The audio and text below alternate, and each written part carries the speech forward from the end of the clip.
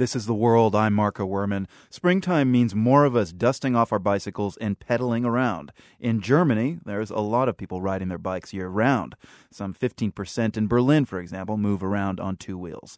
And as you might expect in a country like Germany, there are a lot of rules governing bicycle riding. But there's one rule we might take for granted that just doesn't exist in Germany, as you'll hear in this report from Miriam Widman in Berlin. If you're commuting to work every day on your bike, checking your bike's chain to make sure it's oiled and working is always a good idea. As is trying out the bell. In Roulade in Germany, there are lots of specific things you must do to make a bike suitable to be ridden on the street. Attaching lights is a biggie. But not just any lights. You can't use battery-powered ones because, well, your battery might die. And if you do, Philip Pohl of the German Bicycle Association says, prepare for a ticket. Kontrollen durchgeführt werden und dann Radfahrer auf. Police checks are routinely conducted and riders would get a warning and then be required to pay a fine if they don't have the right bike light. But there's one rule that, a bit shockingly, doesn't exist in Germany. No one has to wear a helmet, not even kids. Siegfried Neubauer is the director of the Two-Wheeler Association, which represents bike and helmet manufacturers. We think that this law could decrease the usage of bicycles by the cyclists.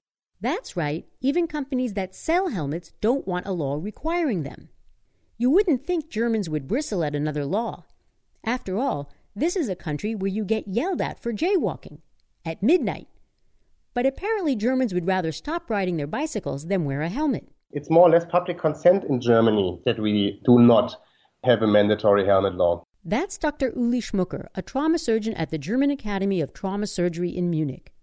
Schmucker says there's no question that wearing a helmet is a good idea. U.S. statistics show that 85% of riders involved in accidents escaped head injury thanks to helmets.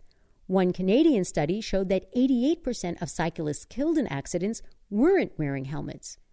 But Schmucker and others also point to an Australian study that shows fewer people will ride bikes if forced to wear helmets. And that, Schmucker says, is not good for society. To set a signal that riding a bicycle is dangerous has immense adverse health effects on the population level. It's completely a catastrophe if we send out a signal, do not ride your bicycle. For retiree Renate Schrott, the safety debate is interesting, but it's not the main reason she's against a helmet law. She actually wears a helmet on long rides, but not when she shops in her Berlin neighborhood. It's too inconvenient. And besides, man sieht ziemlich bescheuert aus, wenn man den Helm abgesetzt hat. You look pretty stupid when you take your helmet off, she says. For The World, I'm Miriam Widman in Berlin.